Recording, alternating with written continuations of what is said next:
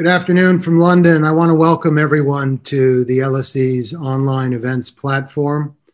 My name is Peter Trubowitz. I'm a professor in the International Relations Department and director of the U.S. Center at the LSE, which is hosting today's roundtable on the 2020 U.S. election.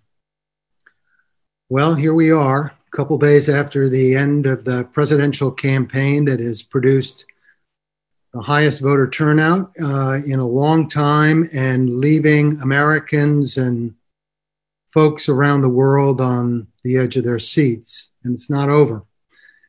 As of this hour, Joe Biden has amassed over 72 million votes, or 50.4% of the popular vote, and a lead in the all-important Electoral College of 253 to 214 votes. As counting continues in several battleground states, including Arizona, Georgia, Nevada, and Pennsylvania. Results are expected later today in two states that could put Biden over the top, Nevada and Arizona. Meanwhile, Donald Trump is charging voter fraud and already challenging the count in key swing states in the courts. Even if Biden does prevail, he will be the first president in 32 years to take office without his party in charge of Congress. At the end of the day, America may have said that they've had enough of President Trump, but it's already clear that even if Biden wins, voters have not given the Democrats a green light to govern as they see fit. The Republicans will, in all likelihood, control the Senate, to say nothing of the Democrats' lackluster performance down ballot at the state level. Many were hoping that this election would do something to clarify politics in the United States. I think if there's one thing it won't be remembered for, it is political clarity. The country remains deeply divided at a time when it is reeling from the pandemic and social unrest. And making sense of all of this is no easy feat, especially as it's unfolding as we meet here on the platform. Fortunately, we had the good sense at the U.S. Center to schedule in ahead of time a group of distinguished scholars who have written extensively about the American presidency, party politics, electoral trends, public policy, and more, and who can help us, I think, begin to ask the right questions about the moment that we're in. Joining me on the panel today in alphabetical order are Professor Mina Bose, the Peter S. Calico Chair in Presidential Studies at Hofstra University and the author of Shaping and Signaling Presidential Policy. Dr. David Smith, Senior Lecturer in American Politics and Foreign Policy at the University of Sydney, and the author of Religious Persecution and Political Order in the United States. Professor Jeffrey Tulis of the University of Texas at Austin, and author of The Rhetorical Presidency, and most recently, Legacies of Losing in American Politics. And Dr. Linda Yu, Chair of the LSE Economic Diplomacy Commission, visiting professor at LSE Ideas, and author of The Great Economist, How Their Ideas Can Help Us Today. So welcome to all of you. Thank you so much for joining us today. It's really great to have you on the platform. I can assure you there are a lot of folks watching who are eager to hear what you have to say. Before we get down to business, let me just say a few words about today's format. To get us started, I've asked each of our panelists to take a few minutes to share some initial thoughts and reflections on where we are at this juncture in the election. We've left plenty of time for audience questions, so please send your questions to us via the Q&A function on Zoom. Please be sure to include your name and affiliation so I can mention them when I put your questions to our panelists. Now, normally at this point, I would ask all of you in the audience to put your hands together to give our panelists a warm LSE welcome, and that, of course, is not possible today. So in lieu of applause, I really encourage you to pose questions to the panelists in the Q&A period, and I will do my level best to get in as many as possible. And with that, let me turn to one of our guests from across the pond, Professor Bose. Mina, good to have you with us. The platform is yours.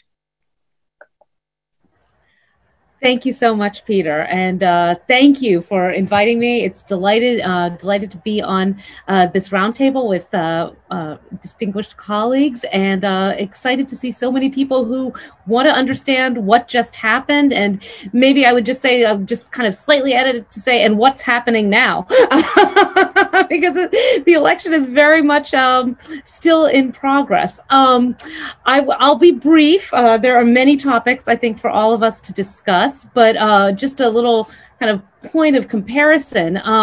In 2016, I found myself staying up, I think, until about 1:30 or so in the morning when after Pennsylvania was called, and I was waiting to see if Hillary Clinton would speak, and it turned out that she wasn't going to. So at that point, I went to sleep. I thought 2020, all the predictions were on election day that it was going to be a quick evening. And yet I found myself staying up later because I wanted to hear the president speak. And so that was till about 2:30 in the morning. So something is happening in American politics. And let me try to offer a few thoughts for us to discuss. The first issue, I think we as political scientists and as students of the American presidency and American politics have to contend with is polling. What happened? There were a number of critiques of polling in 2016. I've spent a lot of time teaching this. My classes, we've spent time discussing it. At Hofstra, which is where I teach, we started a poll last fall, was very excited about putting this together. And our poll concluded, I should say, in October that Biden was favored to win by 11 points. So we were in that double-digit margin. I'm beginning to think now I prefer archival research to polling analysis. But let me just say, I think we have to figure out why are the polls off? And there is a margin of error, but certainly the double-digit predictions or the averages, if you look at Real Clear Politics or 538, a number of the news websites, all had Biden comfortably ahead by about 7 to 8 points, and then some of them were double digits. So we know from 2016 that there were undecided voters that some of the surveys didn't capture, and that there was also a significant difference between non-college educated and college educated voters. The 2020 polls accounted for that, and we know that there weren't as many, there were less than 5% of undecided voters. We did a poll in September and then one in October, very little shift in perspective in that month. So there's something else that was missing. Was it election day turnout versus early voting and absentee turnout? There were issues with the state by state polls as well? Are our samples insufficiently representative? Something there that we need to understand. And I would say that polling is important, and we need to understand this snapshot of where the public stands, not just on candidates, but also on policy issues. So I think this is still, until all the votes are in and the election is decided, it's difficult to kind of make a definitive assessment. But without a doubt, we need to figure out the state of polling in American politics and why the narrowness of victory, or the narrow margin, I should say at this point, since we don't know the results, why that wasn't reflected in public opinion polls across the board. Second point I would just make, federalism. I teach the American presidency and public policy, and I've spent more time in the past month on the National Conference of State Legislatures website and on Ballotpedia to look at variations on absentee balloting rules, on poll opening and closing times, on election count, early voting rules. Now looking at rules on the Electoral College and faithless electors. The United States has 50 jurisdictions plus Washington, D.C., that cast votes in the presidential race, that determine presidential selection. And this is a complicated and lengthy process. Until 2000, we hadn't seen, for the most part, it was the Electoral College. I would say I spent half a class on this. It would generally strengthen or reinforce the popular vote results. Now that we've seen in 2000 and 2016 two elections where the popular vote and Electoral College vote didn't match up, and now a third election where certainly if the popular vote, if former Vice President Biden wins, then we will see the popular vote and the Electoral College vote match up, but it will be a narrow margin. If you look at the numbers with all of the states, including the ones where there are legal challenges, I think the maximum that's predicted could be for Biden would be 321. So that would be giving Pennsylvania, Wisconsin, Michigan, North Carolina, Georgia, and Arizona. So we were just doing this in class this morning. You can calculate, but it's 321. For President Trump, if he were to hold everything from 2016, so that would be 306, and win Nevada, it would be 312. 312 and 321 are by no means the mandates that we've kind of taught about with the way we traditionally discuss the Electoral College. This is an institution that in American politics now, I would say, is certainly the legitimacy is very much being brought into question. And then the last point, Peter, I know everyone has, we have a number of comments to address here, but I would just say there are questions now as we make the transition from elections to governance, which is not happening yet. But what do the election results tell us about what the American national agenda needs to be in 2021? I think obviously questions about the pandemic, the economy, and then the kind of future American priorities on climate change, race relations, healthcare. These are issues that need to be addressed, and we see a nation that is by no means a consensus on any of these very difficult issues. So with that, I'll turn it over.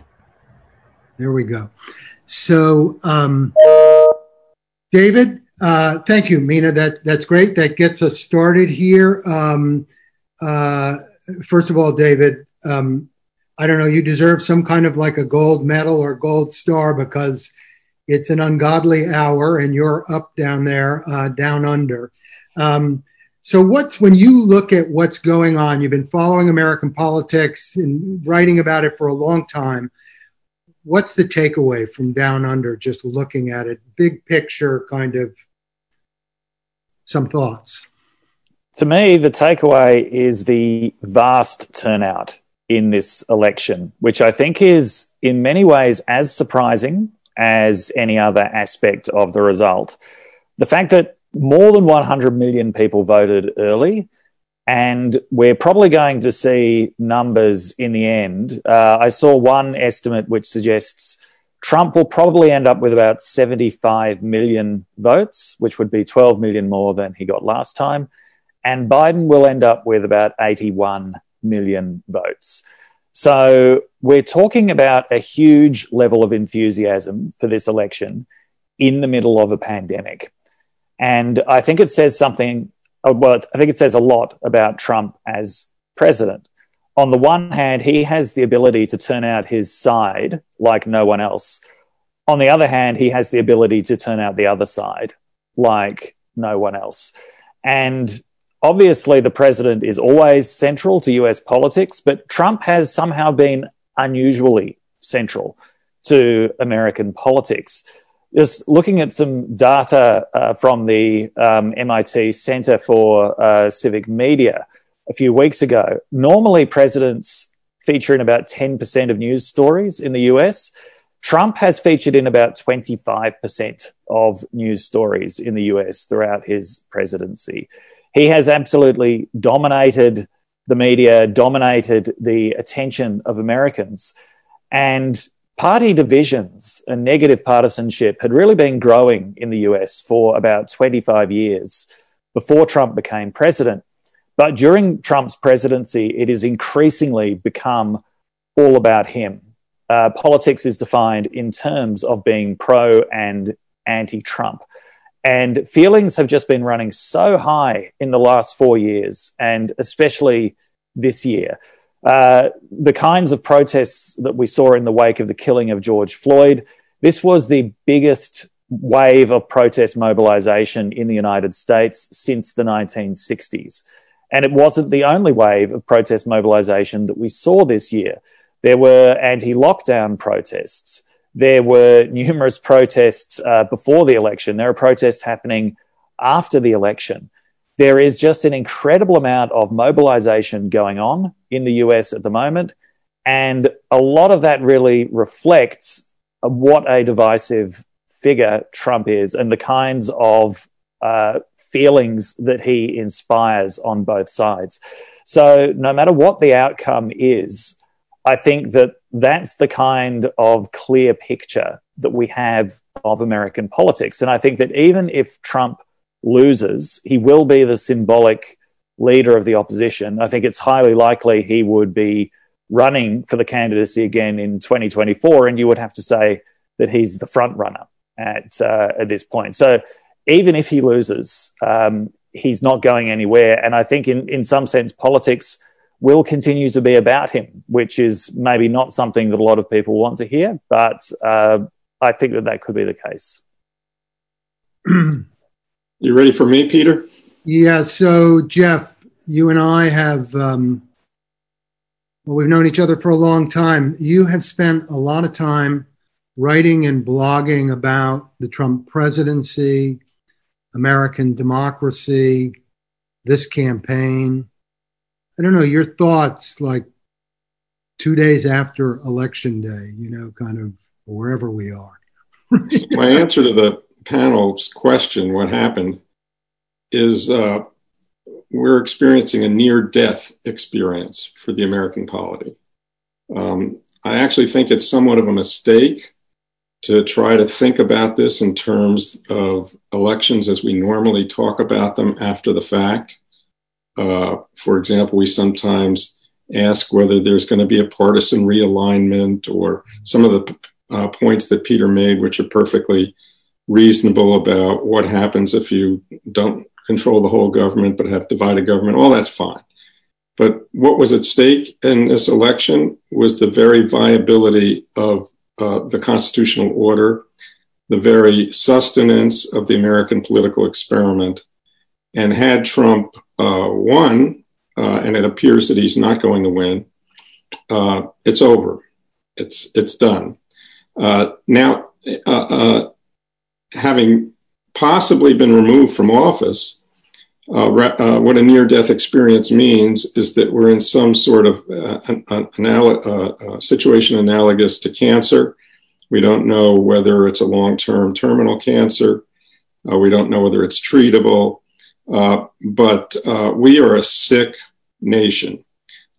Think about this, that Trump actually, whether he wins or loses, did better in many, many respects than he did against Hillary Clinton. It was just pointed out by David. He got the most votes that any Republican in American history that's run for president has gotten. And he is obviously, we talk about Hillary being defeated. She lost by, a few votes in a few states. And he's going to lose as well by a few votes in a few states. The exceptions being if he loses as expected in Arizona, that's a new development, or Georgia. But both of those really aren't explained by anything the Biden campaign did. That they're explained more by, in Arizona's case, Cindy McCain and the organization of the labor union down there for Latinos. And in Georgia's case, the infrastructure that Stacey Abrams put together there. But I mention that only as a footnote to the basic point that Trump did really, really well in this election, despite all his outrages, despite impeachment, despite COVID, despite a tanking economy, despite the trauma and destruction of alliances around the world, despite cozying up with dictators without any discernible benefit to the national interest. Despite all his outrages, despite all these behaviors, any one of which would have sunk any other candidate. I mean, Hillary arguably lost the election because James Comey spoke out of turn. That happens every hour. Something equivalent to that happens every hour of the Trump presidency. And it not only doesn't weaken him, taken collectively, it somehow strengthens him. It numbs the polity in general to his behavior, and it somehow provides some sort of fodder for those who enable him. So that's my basic takeaway, that we're in a very, very, very seriously bad situation in the United States. Linda. So we're in the UK. Many stayed up into the wee hours Wednesday morning following the election returns, and wondering in part what it meant for American democracy, as Jeff has suggested, but also wondering about what it meant for the United States internationally. And I think in a post-Brexit UK, what the heck it meant for the United Kingdom. So, some thoughts. I'd be interested in hearing your thoughts. Thank you very much, Peter. Yes, I think like all of you, it's been a very sleepless couple of nights.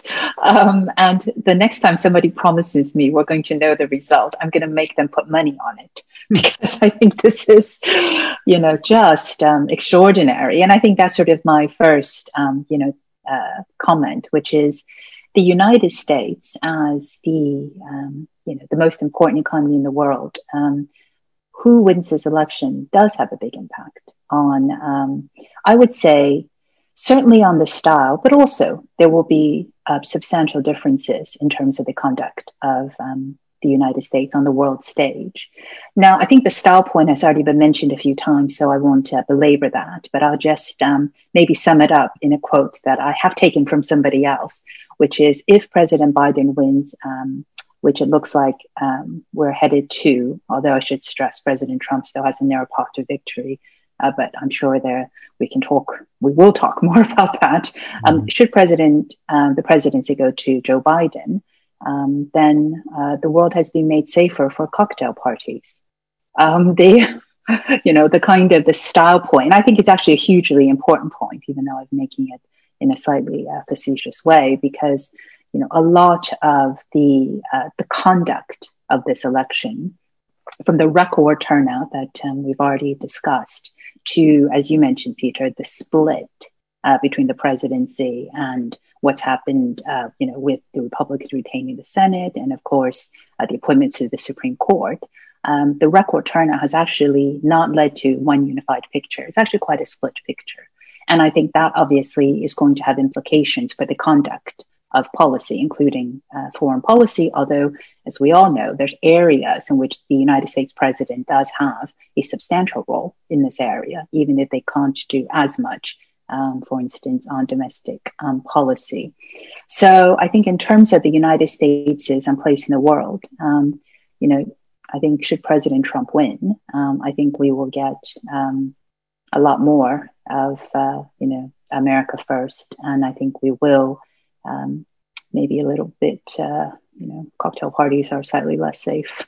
But should the presidency go to Joe Biden, I think the United States will have a more multilateral role on the world stage. Now, there's going to be a number of issues where the bipartisan stance on U.S. policy, foreign policy, won't change. Top of mind there is vis-a-vis China. I think the competitiveness between the world's two biggest economies, I think that is one of the issues in which we should expect maybe a different style, but the substance will still be that of competition and power. And that, I think, is going to continue regardless of the outcome of the election. I think for us here in the UK, and thinking about the role of the UK in the 21st century global economy, the special relationship with the United States, I think that is always a big topic of discussion. But I think I would just kind of quickly say, I think for a United States looking to build bridges, I actually think Europe, will be, of course, more of a priority under a Biden presidency. But I also would not discount a continuation of President Obama's Asia pivot, which, of course, Biden was in the Obama administration as vice president.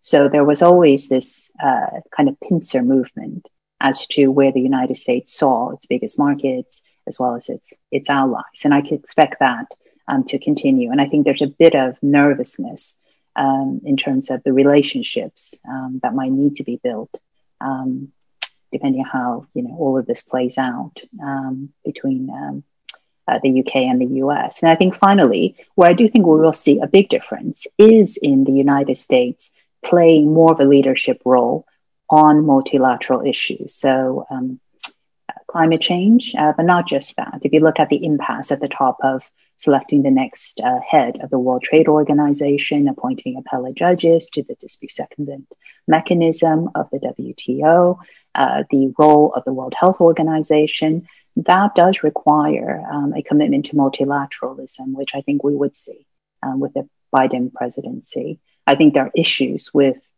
defining that global role vis-a-vis the competition with China, but I think that will be a significant change for the rest of us as you have a United States who will still be concerned with the domestic impact of the global choices they make, but the attitude will be more open to the United States, its more traditional role as a leader in the multilateral system.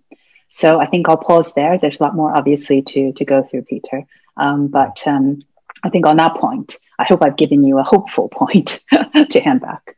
So that's great, Linda. I think I want to come back to the international side in a minute. Let me just simply say that we've got about 700, we have more than 750 people on the platform, ranging from Puerto Rico to India to Singapore, Italy, Sudan, the UK, and the United States. Welcome, everybody. Boy, there's a lot on the table here. I think I was looking, at this point, I'm not completely confident in the exit polling because the exit polling actually does not really fully reflect the nature of the vote. I mean, this is, because it is so heavily, such a large portion of the vote is mail-in. Nevertheless, I don't think that this will change this much. What I'm about to talk about with the when the mail-ins are, if they're factored into this, there are some really interesting demographic divisions, and one of them that has really been, I think, it's like solidified under the Trump presidency. It is really, you can see it very starkly in the voting behavior here. I think if we can put up the third one of the, I think it's maybe the last slide, which is a breakdown of, I don't know if the technician can hear me. Well, it's a breakdown of the college-educated versus non-college educated vote in the United States. And right now, when you look at white non-college educated voters, 64% of them have gone to Donald Trump. You get a more or less like a 50-50 split when you're looking at white college-educated voters. There's interesting things going on with African-American voters, also with Latino voters. But this strikes me as one of the really interesting developments, and the Democratic Party simply needs to find a way to reach out to what were traditionally Democratic voters, but have basically been lost by the party. and, to Jeff's point, are attracted by many of the things that, the kind of what you're, classifying, I think correctly, as kind of anti-democratic behavior does not really threaten these voters. They seem to be much more concerned about the agenda that they see that the Democratic Party is advancing. And one wonders, even if Donald Trump leaves and is not running again in 2024, is this really where the Republican Party has gone and will be? We do hear people like Tom Cotton, invoking kind of like the white working class voter as being kind of central to the Republican Party. And I guess the question is there any way for the Democratic Party to reach out to these voters and to, because it seems to be a core part of the polarization and the division that's going on in the U.S. right now. It's not really directed at anybody in particular. I don't know if somebody wants to pick it up. Maybe not. David does. Go ahead. Yeah, I think one of the interesting things that we've seen in this election is quite a stark difference between some of the electoral results and some of the policy preferences expressed through other things that were on the ballot.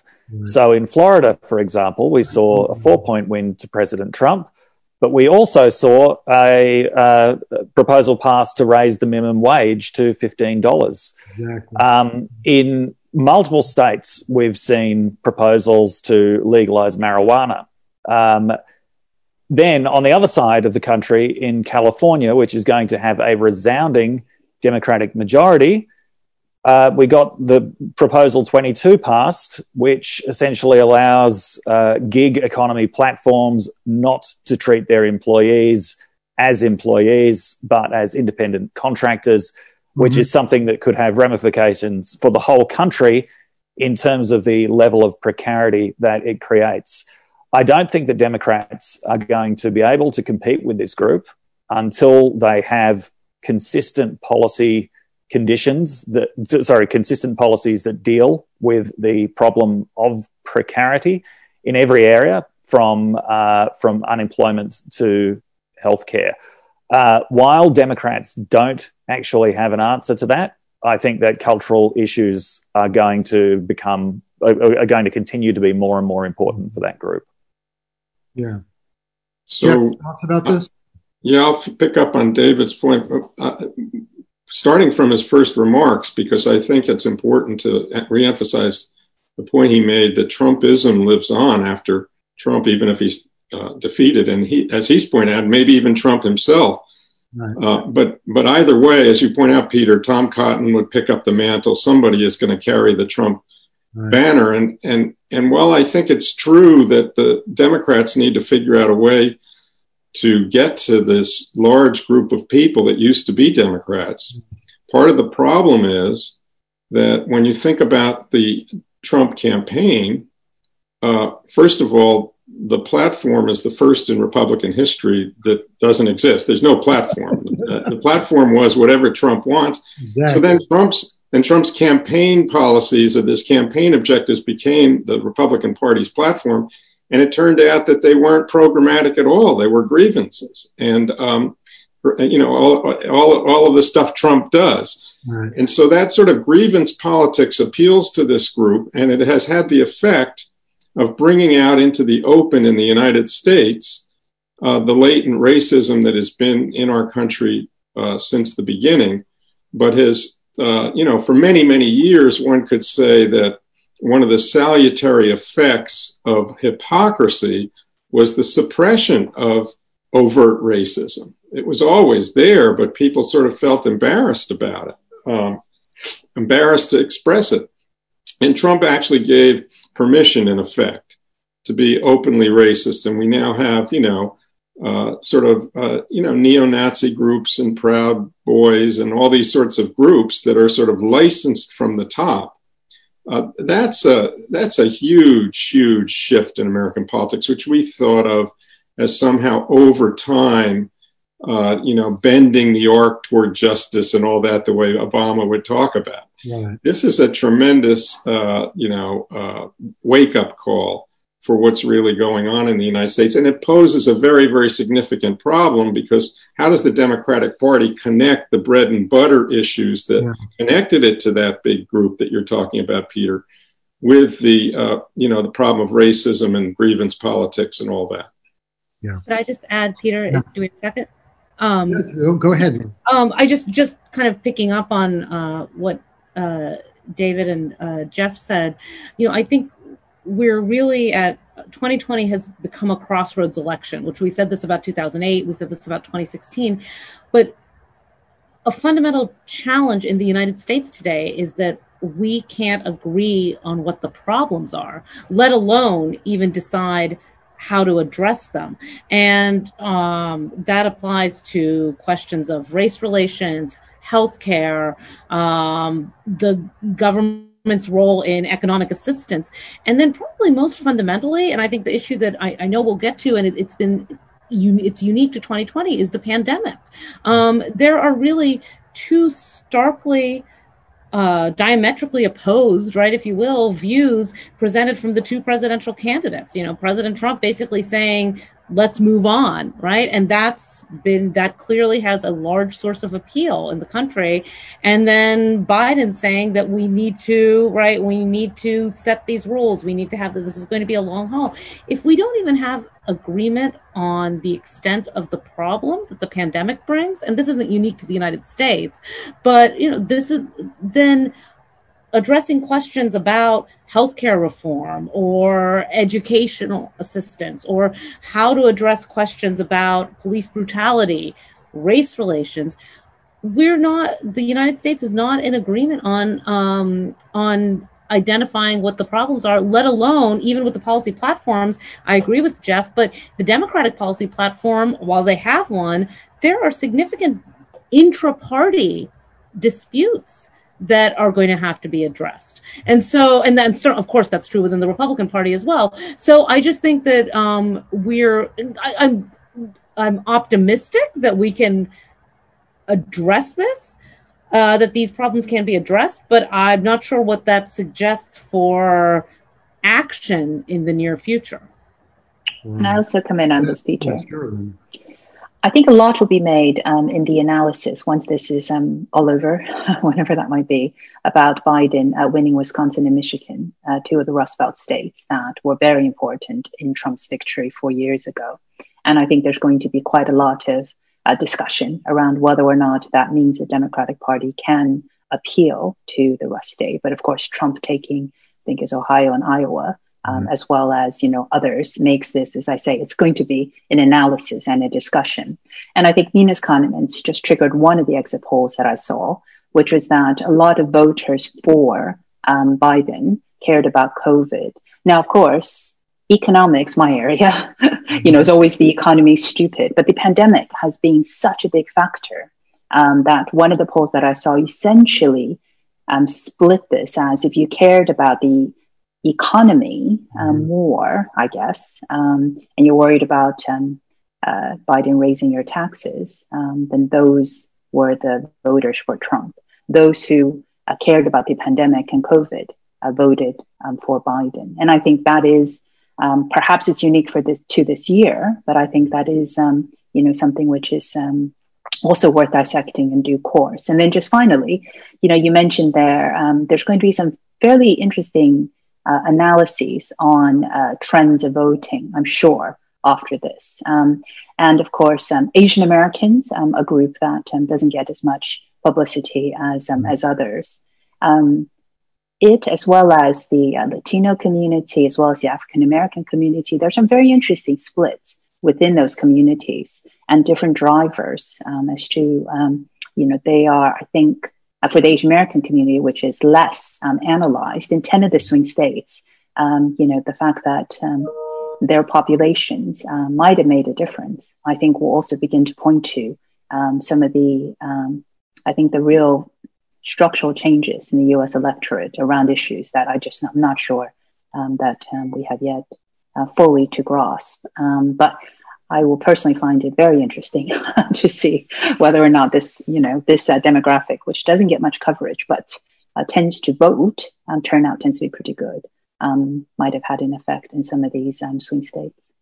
Can I say a word more about COVID? Yes. Because I think COVID is really a distinct issue. A lot of times when we're talking about Trump, he's a symptom of something. It's not just him. He's the result. Yeah. But in COVID, all the problems that you see, and as Amina or somebody rightly pointed out, the surprising division in the way that people responded to it, and the fact that for many it played such a little role in their assessment of who to vote for in the election, all of that is actually a result of Trump's own decisions. It wasn't a pre-existing division in American politics over how to deal with a pandemic. And I would even submit that had he chosen, or he'd been able to, but he'd never had the experience really of governing before. But if he had actually stepped up and said, look, like a normal president, we've got to come together. Here's the public health crisis. Here's how we're going to handle it. We've made a couple mistakes along the way, but we're fixing them, and let the scientists talk each day and just what normal presidents do. I actually think he would have won this election pretty handily, because all of the people that were his so-called base would have voted for him anyway. And independents and others who really do care about COVID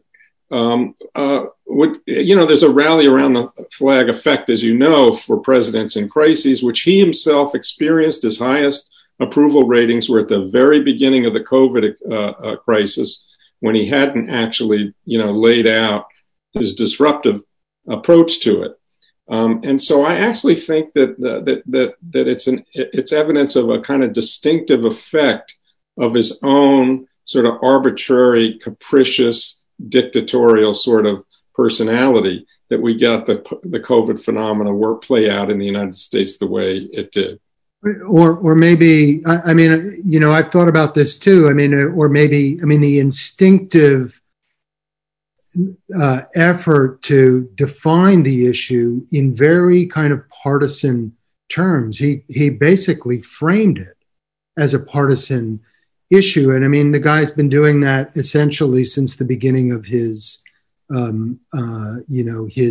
presidency. Because it is so striking that this issue, the pandemic, which normally, given the incompetent management, you would have expected a president to really take it in the neck electorally, right. In a big way, whether it's the pandemic or the economy. And somehow it got reframed as where you stand, right. Kind of party in a big sense, like a kind of conception of America. And to some degree, he in some sense, he pulled that off. He is going to lose the popular vote. He's going to lose the popular vote by a larger margin than he did last time, it looks like. And probably, if things go the way they're going, lose the presidency. But still, it's a lot closer than people would have thought if you had a referendum on your handling and your management of a crisis. Right. But if he had but what I'm trying to say is, if he'd actually attempted to handle it, even though and handle it well enough that it mitigated some deaths, but it was still a terrible, terrible crisis. Yeah. He, like a wartime president, he would be given credit for that in a way, and wouldn't be punished in the way that you normally are punished for the economy tanking and all that. I think you're right that his framing it in partisan ways prevented him from being punished for his mismanagement of it. But what I'm trying to suggest is, had he attempted to manage it responsibly, he would have been rewarded heartily by that. I think he would have won the election. Yeah. Well, we don't disagree. So people want to get in, though. And then I've got to open it up because it's like, but Mina, go ahead. I just wanted to say, because I agree exactly with what Jeff said. And this was a lot of the articles in the spring were talking about a time for wartime, right? This was crisis leadership, wartime leadership, that this could unify, right? In some ways, that there would be a unified effort in the country. And what's really interesting about that is when we think about the fact that there was an impeachment trial in January 2020. So we started this year with impeachment, went to the pandemic, it looked like there was an opportunity, right, for kind of this would have been unprecedented if, and I guess would still happen, that an impeached president would win re-election in a time of economic distress and this, once in a century pandemic. But then the other point I would just say, though, is that the president, although he's losing the popular vote, right, this has a strong base of support. Won Florida. I mean, look at Florida, right? Won Florida more strongly than in 2016. Democrats have lost 2 House seats in Florida. This is, it's not clear to me. And again, if you look at the vote in Nebraska that Joe Biden won, right? That won the 2nd district. If President Trump had won that, like he did in 2016, there would be a possibility of a 269 split. So I agree with Jeff that this kind of the wartime leadership strategy could have been a clear path to victory, but these are still narrow margins. And I think that the president calculated that this would be sufficient to prevail. Okay, we're going to open it up to we've got a lot of questions coming in. There's 80 questions in the Q&A box. So Peter, just before we open it up to questions, can I just quickly address one thing that was on one of the other slides, which was about the Latino vote? Yeah, go ahead, David. Yeah, so those exit polls showing 35% of the Latino vote going to Trump. I mean, with the caveat that we can't entirely trust these exit polls, although they will get more reliable. 32%. They will get more reliable when adjustments are made according to results. So that 32% is an improvement from what Trump got last time, which was an improvement from what Mitt Romney had got the time before that, although it is something of a regression to historical norms. Latinos have never been an exclusively Democratic voting group. Those of you from Texas will remember how much of the Latino vote George W. Bush was able to get out. But I think this Latino improvement is significant. And one of my theories about why this has happened is there's a really growing evangelical Latino community in the United States. They're often stereotyped as Catholic, but in fact, evangelicals are the biggest growing segment of Latinos. In Florida, for example, 30% of Latinos are Protestant and 10% of them are Pentecostal Christians, which is a group that very, very strongly backs Donald Trump. And I think there's a real story here about Latino mobilization within religious communities, especially within those evangelical and Pentecostal communities. I think that this is going to be a major factor in the Latino vote going forward. Although also on the other side of politics, as has already been pointed out, if Biden wins Nevada and Arizona, it's going to be because of the mobilization of Latino labor unions in those states. If he wins Pennsylvania and Georgia, it's going to be because of black mobilization in those states. The reason he won Wisconsin and Michigan was because of mobilization among African-American voters in Detroit and Milwaukee. So although Trump has made gains with non-white voters, especially Latino voters, Latino and African-American voters are still absolutely central to any kind of prospects for democratic power. Okay, that's great. And I think you're going to be able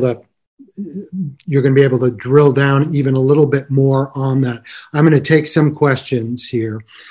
This first one is from Ginny. What I'm going to do is I'm going to give you 3 questions and we'll, kind of sort them through the panel. You'll decide which ones you want to pick up. Ginny Hamilton Barnes asks, how can the U.S. consider itself a city upon a hill and a beacon of liberalism when its very electoral system, which is the crux of the democratic process, is so flawed and there's no movement to reform it?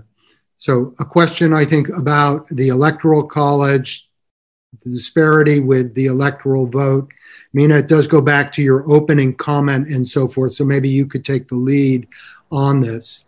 A question from an older student, Joseph Bakuza, asks, and this actually, in a sense, David, may be something that you could pick up since you just were referring to labor unions. Has the destruction of the union base over the past decade or two been a leading cause of the white working voter drifting over to the Republican Party? So what's the connection between the erosion of labor in the United States, and this is, of course, a phenomenon across the OECD, but in the United States, and the growth of the Republican Party? And a question from Mark Hoffman, who is a colleague in the International Relations Department. And I'm going to frame this as for everyone here. Given Biden's natural bipartisan predisposition or disposition, is there an opportunity here actually for the Republican Party, if Biden's elected, so kind of post-Trump, to the Republican Party to pivot away from Trump and Trumpism? And I think that the question here really goes to, Jeff, these are people that you know, the kind of Lincoln Project Republicans. Where do these folks go? You know, who do they align with? I mean, this speaks to the cleavage inside the party. Yes, Cindy McCain did a lot to, may have helped deliver, Arizona. But when it comes to kind of like the future of kind of governing in a Biden administration, I mean, is there room, or will these people come over to the Democratic Party? What happens to them? Or it's so polarized and Trump owns it so much that there's no home for them. So 3 different questions. One on labor unions and what's happened to them and the implications. The implications of America's electoral system internationally and the kind of the American brand and what's happened to it. And then maybe to talk a little bit more about the possibilities perhaps for something different in the Republican Party, a different vision of the Republican Party than, let's say, Trump or Tom Cotton. Do you want me to start? Why don't you go ahead and start? Okay, you're making the Electoral College kind of easy in comparison to that last one. But let me, this is, I would say, first of all, it's an excellent question. And there are several proposals, right, for changing the system of presidential selection. Probably the most well-known today is the National Popular Vote Compact, right, which would keep the Electoral College, but award each state's Electoral College votes to the candidate who wins the National Popular Vote. Some 15 states have signed on to it, with the proviso that it would go into effect if the number of 270 were reached. I'm not going to go into all of those details at this point. But what I will say is that, again, and I said this in my opening remarks, that, until 2000, we really didn't spend a lot of time discussing the Electoral College. I don't remember spending a lot of time in my college classes, graduate school, in teaching it. The last time there was a split before 2000 was 1888. An election has not gone to the House of Representatives since 1824. Seems very unlikely this in 2020. Unless there are faithless electors, right? Again, I don't think that's likely in 2020, but that is also an issue. I think when we look at the Electoral College, I think is an excellent illustration of the challenge of seeing whether an 18th century institution, what the framers really decided as a compromise among between advocates for direct election of the president versus legislative selection, large states versus small states, a number of other questions about representation, and this gets into questions about who was permitted to participate in the selection process initially. This institution has somehow endured, right? And there really is not, I think, a lot of clarity that the framers had thought much past George Washington as far as what would happen. And of course, we have the change of the 12th Amendment, the separate election for president and vice president. I guess what I would say here is there is a question as to whether the Electoral College is a suitable mechanism for electing the president in the 21st century. There's also a question of whether you can make that decision of institutional change at a time where it is so clearly linked to results. And if your position is that it needs to be changed because of, right, which is reasonable because of this discrepancy, it's viewed very much, I think, has become another party issue. So the prospect for an institutional reform, I think, becomes part of a larger question of the structure of the American political system. And that makes reform and addressing this question of legitimacy even harder to figure out. Okay. Hey, David and Linda, maybe on the, Jeff, do you want to speak to this? I just thought I'd add something to Mina's topic. So, because the questioner asked, how could it be a country committed to democracy would have this kind of archaic institution?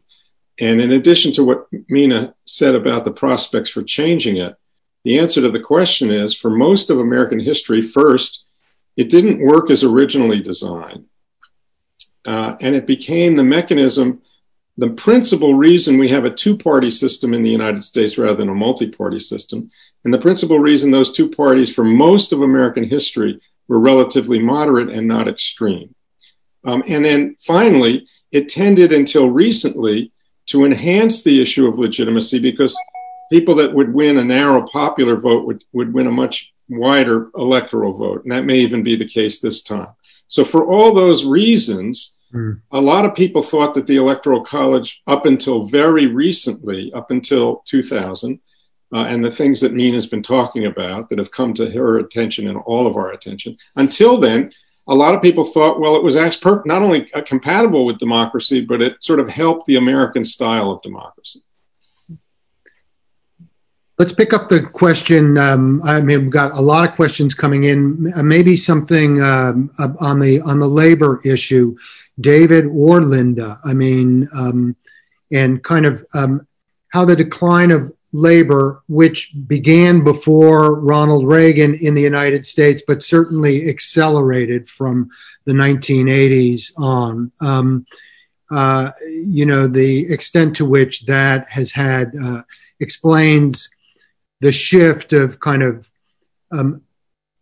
non-college educated voters moving to the Republican Party. And maybe, David, if we could bring in the extent to which that's the explanation, or it is a set of cultural issues that, is at work there. Linda, some thoughts on this? I think that is part of the explanation. As you say, this has been going on for a very long time, and it's really been accelerated since NAFTA.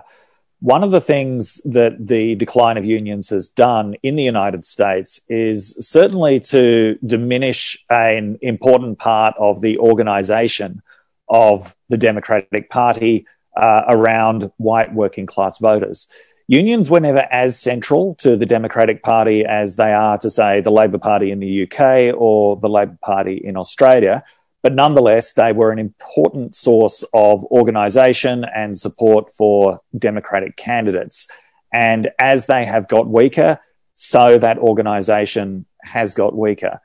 I would say, though, that we are actually seeing some real flourishes at the moment of not just reunionisation, but quite radical reunionisation in some places around the country, in some sectors. It's not going back to anything like what it used to be, but in the same way that Trump has had this sort of mass mobilization and mass cultural effect on the United States, he's also had many, many backlash effects.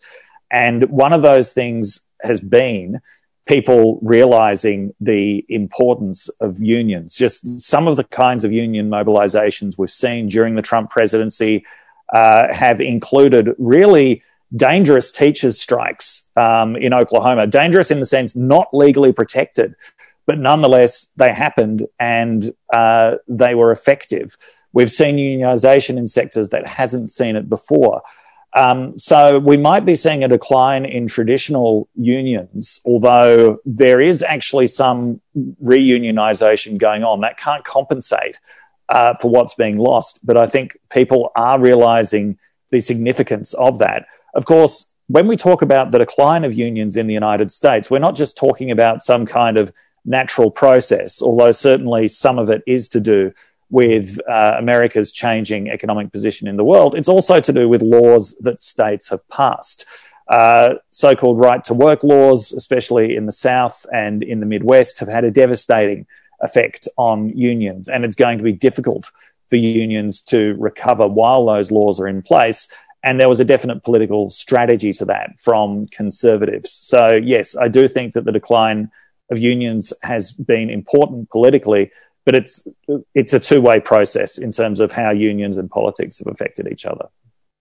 If I could just quickly add the economics, I think, to that. I think the correlation behind the decline of unions is correlated with the loss of bargaining power, especially as it pertains to a lot of mid-skilled blue-collar manufacturing workers. It's actually one of the explanations for the hollowing out of the middle class, the stagnation of real median wages, taking into account inflation that's been happening in the United States since the 1970s. Unionization is not the only factor, but it is a factor that has been a driver of this. And so, that relationship to political parties, I think, is the other thing we'll have to layer on. So I think for both parties, and I think really the trajectory has been different. So the Democratic Party had moved under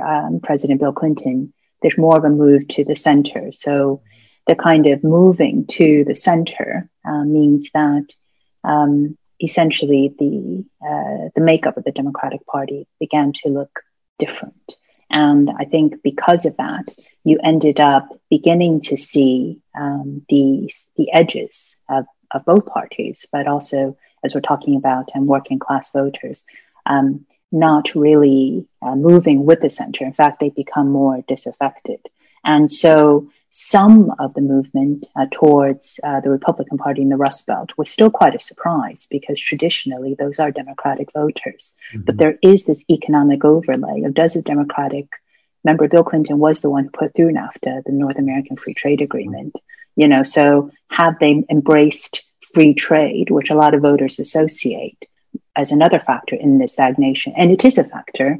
But I should stress, it's not the main factor. Just like unionization, it's not the main factor, but they're all factors. So the shift in the 90s to kind of what we in the UK would call the third way, in the United States, the kind of the Bill Clinton shift towards free trade, I think all of that began to change the Rust Belt, and voters began to think of the Republicans, which, by the way, are traditionally the free trade party, as the one that better represents their interests. So I think that is something that still needs to play out, not beyond this election.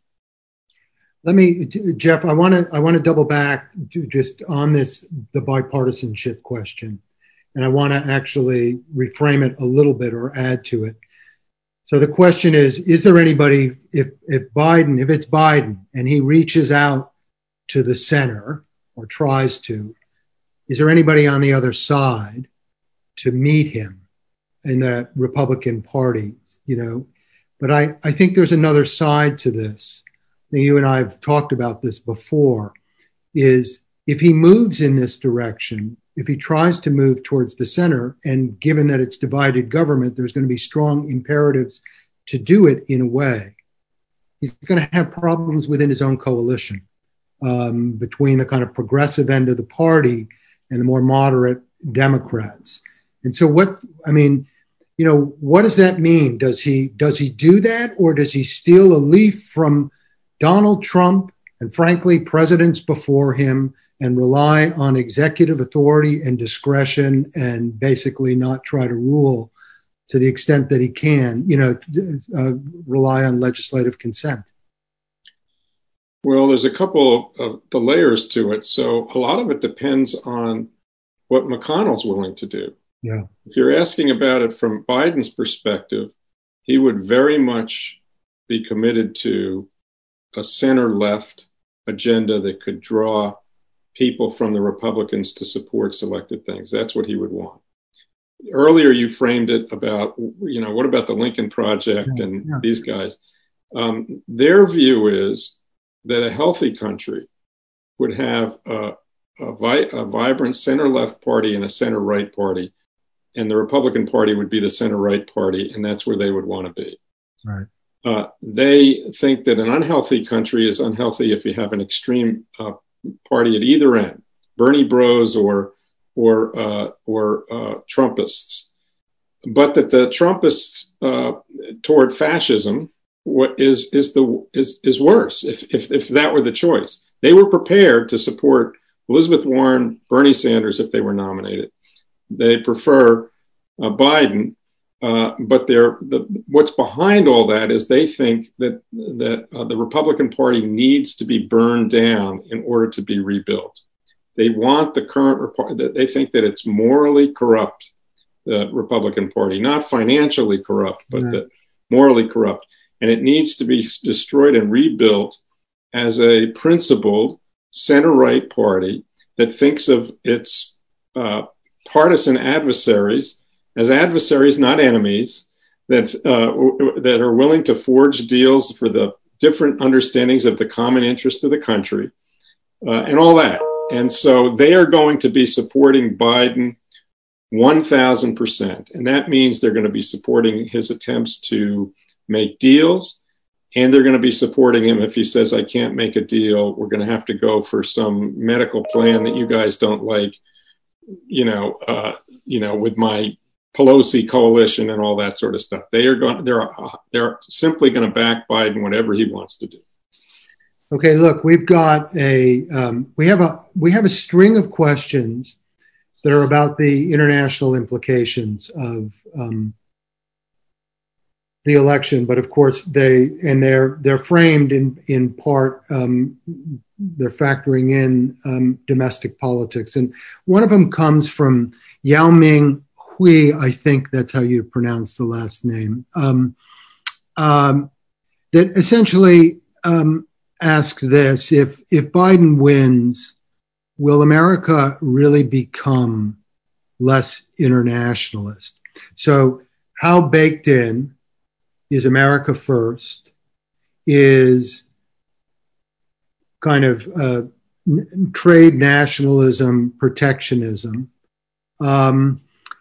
A related question to this is, what are the implications? There's a few people that have asked this. What are the implications of this election? And especially, I think people are saying if Biden is elected, for geopolitics in East Asia and especially the U.S.-China relationship, will it really make a difference? Or will Biden have to more or less maybe toning down the rhetoric, but follow a line relatively similar to Trump? And then a final question, which in a sense addresses or brings us to the Europe side of the equation, is what does this mean for climate change? Of course, climate, it refers to the world. But the point of this question is, if Biden is elected, does the U.S. go back into Paris Climate Treaty? And I think kind of more generally, Linda, you picked some of this up in your opening comments. How much of an emphasis can we really expect a Biden presidency with, as Mina is suggesting, if he will have very little of a mandate?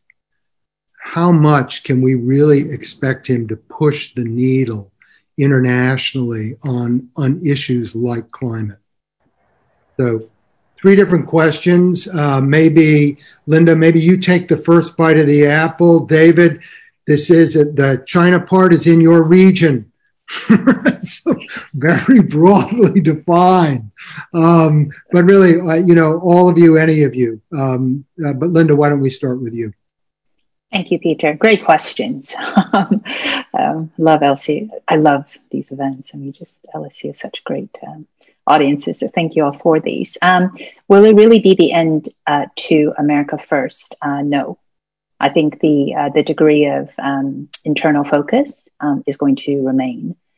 And, there's a lot to talk about there, but let me just sort of summarize and say, the backlash against globalization that we see in many parts of the advanced economies is really pronounced in the United States because of the economic trends that I mentioned a moment ago. 4 decades of stagnant real median wages and a sense that America has more open markets than, say, China. And this is I think this is the point really worth stressing, is that the distributional impact of being open of trade and investment has not been addressed. And it's very difficult to address, but it has not been addressed. So I think all of that sort of underpins a focus on how do you make trade fair and therefore putting America first. And I think it's a bit of a, for economists, we, this is obviously a problem. And, the labels don't help in many respects because, balancing domestic distributional impact, how you address it through domestic policy and the way that you open up to trade, that is the shift, not just in the United States, but actually, as I say, this is a common across advanced economies. So I think for that reason, we'll continue to see increasingly domestic considerations play in. What we would hope for is that they play in a way that is more rules-based under a Biden administration, and also uses domestic policy to address the inequalities, which are never solely about trade. It's always a part of it. So what are the other parts of it? How you deal with automation, how you deal with skills. Those are the kinds of domestic policy frameworks that are needed to address this. But this, I think, America first, or the focus domestically, is here to stay. And I've already touched on geopolitics in terms of US and China. Under a Biden administration, the US-China competition will continue. Remember, the Asia pivot strategy was the Obama administration pivoting to East Asia, but excluding China, the biggest economy in the region. And I still remember a Chinese policymaker saying to me that the vice president came and he told us all about their Asia pivot strategy. And the Chinese people in the room kind of sat there and said, do we need our own regional strategy? And I think, so that I think is going to also remain, with us. And I think the US under Biden will continue to have a strong presence in East Asia, not just economically, but otherwise. But maybe David, as a kind of honorary Asian, Australians are in Asia, can pick that up. And I guess just very quickly on climate change in Paris, it'd be interesting to see how much of the Green New Deal, which is obviously coming from a part of the Democratic Party, begins to, I think, gather some of the momentum from the states on this issue. And climate change, the climate crisis, is a massive issue for many in the Democratic Party. Now, in terms of how much of a mandate he has, how much of a priority this will be, I'll leave it to David and maybe Mina. Yes. So in Australia, we're always in this very exciting position of being caught between our two biggest trade partners, the US and China. And my feeling is that even if Biden wins, hostilities have been escalated to the point where it's not going to be easy to de-escalate them. And I mean, Trump's trade war was actually one of the most popular things that he did with Congress. He had quite a lot of support from Democrats in Congress for the trade war, even though it was very badly directed and very impulsive, and actually represented a real narrowing of the conflict. I mean, under Obama, the Trans-Pacific Partnership, as Linda mentioned, this was essentially a way of trying to build an Asian economic order linked to an Asian strategic order that would exclude and constrain China. It was a major vision that the US then dropped because of the domestic politics of the 2016 election, where it was framed essentially by Trump and also by Sanders as this is just another bad trade deal that'll hurt American workers. But it had a major strategic purpose that went beyond that. What we instead see with Trump is this obsessive focus on trade deficits driving that war. And Australia has been quite uncomfortable about this, or at least it was for a while, because of the idea that this was actually leaving the major underlying issues between China and the US untouched. The major issue is not the trade deficit. There are all kinds of other issues, far more basic features of the international order. Those haven't been resolved at all. Those won't be resolved by any kind of tokenistic, pseudo-favourable deal that comes out of a trade war where China offers to buy $50 billion worth of US agricultural products. So I don't think that things are going to be easily de-escalated. It'll be interesting to see if Biden gets elected, if he tries to return to Obama's strategy. I think he'll find it very difficult, because I think he'll find it very difficult to do anything, especially if Republicans control the Senate. I'll leave it to Mina now. Mina. Yeah. Well, and actually just picking up on what you just said, David, and what Linda had said starting earlier, Linda, when you were talking about free trade in the 1990s, right, this was kind of a given in American politics, right, that free trade, the economics of public policy, that debate has shifted dramatically in the last 5 to 6 years. There was a little bit of that in the Bush 43 administration as well, right, with CAFTA and so forth. But in the 1990s, the Clinton administration's approach to governance, this third way, we talk about that kind of centrist leadership, that was very significant in foreign policy as well, as far as NAFTA, the big debate about trade, most favored nation status with China, human rights versus economic interests.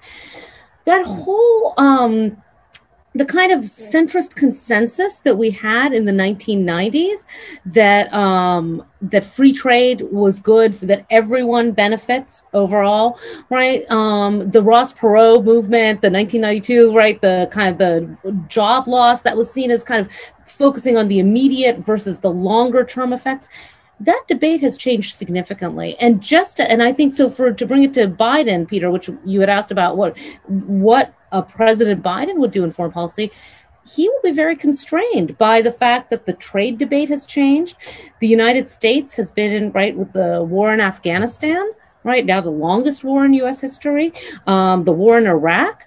And Biden, of course, is in the difficult position of, in the Obama administration as vice president, he opposed the so-called the surge in Afghanistan, right, at the end of December 2009. But nevertheless, that was the administration policy. I think that Biden would face significant challenges, or will face if he does become president, if he wins the election, with negotiating these intra-party debates, but also these larger Democratic Party concerns about what the United States does in the world and what are the immediate effects. And perhaps also with that, what the distribution of the results will be, right? Who benefits and how? And that gets to just what David was saying about what Congress, right? How Congress will react, whether they will, there's the issue of polarization and whether a divided Congress will make anything possible. But even beyond that, I would say there's underlying that is really a debate about whether a centrist policy is possible. And I think we're seeing more of the kind of the Green New Deal, or just leave the environment alone and just let the economy go forward. We're dealing with extremes, not centrism. We see that in trade. We see that in foreign policy. We see that in questions about criminal justice. Again, when you look at the crime reform bill from the mid-1990s that Biden is facing so much criticism for. There is not a lot of room in American politics as we go into 2021 for centrist policymaking. Okay, we've got about 10 minutes here, and I still have a lot of questions. I think I'm going to try to take another round of questions, and we'll kind of wrap it up with the questions. So one of the questions comes from Tim Durham, LSE Health Economics policy student. what's the likelihood of a third party developing that consists of moderate Republicans and centrist Democrats who are pro-business, pro-science, and pro-democracy? So is there any way to kind of unfreeze American politics at this point in time? It's a great question. There's several questions here that are about a different kind of geopolitics, the geopolitics inside the United States, between rural, small town America and big city, the big urban metropolitan areas, and the divisions that we do see, and the interesting developments. And I think they will be reflected. They were reflected in 2018, and it seems from the exit polls already in changes in suburbia and where how the suburbs are aligning. And I think the question might be here, to what extent is, what we're seeing is a fair amount of polarization on different dimensions, but this on a geographic dimension, it's not north-south, and it's not exactly east-west right now, but in so many different ways, you see this kind of urban-rural cleavage in the United States, and it plays itself out on a lot of different policy issues. But there seems like there might be some issues like healthcare, perhaps climate, one would think conceivably trade, where they can be kind of bridged or brokered. So thoughts on these questions? Anybody want to take the third party possibility? David? Yeah, I'm not optimistic about third-party prospects in the United States. I think the US system, just the way that it's institutionally structured, is particularly unforgiving to third parties, where, in the US, it's the most single-member district system of them all. Essentially, everything is always a winner-take-all contest, which leaves very little room for third parties to come in. That's not to say that parties can't change in the United States. There have been multiple occasions where one party has broken apart and a new party has arisen. That has always happened over issues of race in the US. That is what brought the Whigs down. It was issues of race that fundamentally changed the Democratic Party and ultimately changed the Republican Party as well. There certainly was speculation when Trump came along that the Republicans could have this major split essentially on an issue of race, essentially on immigration, Trump's very hardline stance against immigration, which a lot of Republicans didn't agree with. Unfortunately, though, I would say the Republican Party has become Trump's party, and it will be for the foreseeable future, even if he loses. So I don't see the Republican Party breaking apart and giving rise to a new formation. There is some possibility of cooperative formations arising in Congress between relatively liberal Republicans and very relatively conservative Democrats. But we have to note, we're at a time in the US where Democrats and Republicans in Congress are basically further apart than ever. I think it was in 2012 that for the first time, the most right-wing Democrat in Congress was to the left of the most left-wing Republican. So even though this is the sort of thing that people who observe American politics would often like to see, I'm afraid I don't see it happening. Any thoughts on the party politics question here? Jeff, I just completely agree with that. There was a hope that the scenario that he described of the breakdown of a party and the formation of a new one rather than the third party per se was viable, and that depended upon a crushing defeat of Trump. And so David's first point that Trump and Trumpism lives on forecloses that possibility. And it also has this other effect, which is that, the theme of Biden's administration is going to be a return to normalcy. A lot of that can be accomplished without any public policy debate. I mean, he has to rebuild a government that has been, torched from the inside. I mean, all of these bureaucratic agencies are just destroyed. DOJ, Department of State, their institutional cultures are a mess. People have left. They have to be restaffed. But all that stuff can be done without having a big policy debate. When you get to the policy debate stuff, I think it's like you say, Peter, that it's going to end up being easier to do some of these things unilaterally than because of David's point. Trump isn't going away, and he's going to mobilize people to be harsher in their critiques of proposed policies than the policies would warrant, and that Republicans previously may not have even felt. That's great. Mina, and then Linda, maybe close it out. We've got we have 3 minutes before the platform closes down or whatever happens to the platform. Yeah. I'll be quick. Let me just say that I agree entirely with the institute. We see here institutions, right? As far as the third party, the American political system is designed for a majority party and an opponent. Winner take all, plurality elections, very few runoffs, Georgia being one exception, but that is designed, makes it very difficult for third parties to play an active role in agenda setting and policy making. They can be spoilers, they can certainly influence, think Green Party, think Libertarian Party, but they are generally not able, at least in national politics, to have a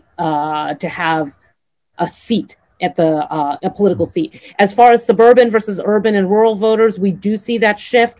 Urban voters tend to stay Democratic. Rural voters have been for Trump. Suburban voters went for Trump in 2016. In 2018, in the midterms, shifted. And then again in 2020, appear to have shifted. This is the kind of the key block that I think both parties are trying to recruit. And I certainly see that in the Hofstra poll, which focuses on suburban voters. We see that's certainly the big question going forward after this election.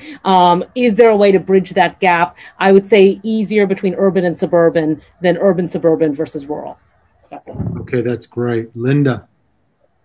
I know we're out of time, so I would just say the COVID, in terms of working from home, I think that's actually going to make the rural-urban divide, Peter, that you asked about from a very good question from a viewer, and what Mina has described, even more important. So the concentration in urban areas of Democrats, even in Republican states, as working from home remains with us and you get more dispersion into the suburbs, how much purpling are we going to find? And I think that's going to be one of the key issues. And I guess finally, I know we've all said this, but this election is, it's fascinating. It's taking too long. It's all these things. But I really hope that by the end of it, the process can be improved, because this mail-in ballot, the kind of, all the things that we've described, it just, to me, it's just kind of adding to, one of the big challenges to democracy, which is, as I'm sure this is something that all of us feel, is that democracy is not an outcome only. It's actually a process. And I really do worry about everything which is coming up. But that being said, having events like this, I always feel slightly more informed by the end. So thank you, Peter, for this, and let's do more. And more hopeful, I think. So that's great. So, ladies and gentlemen, it's a great pleasure to have the opportunity to listen to our distinguished panelists today. I want to thank all of you for joining us, Mina, David, Jeff, and Linda. Many thanks to you for taking time to share your thoughts about the U.S. election. I'm sure that our viewers found it. We just had tons of questions. I wish we could have gotten more. We got to over 100 questions coming in from all over the place. People were joining us from, I saw at one point from China, France, Canada. David, some folks from Australia, Norway. So you have a fan club. You have a fan club everywhere. I found it very helpful and constructive, and I'm sure our viewers do as well. So to everyone, from all of us at the U.S. Center, at the LSE, stay healthy, stay safe, and probably stay 2 meters apart. Take it easy, everybody. See you soon. Bye now. Thanks.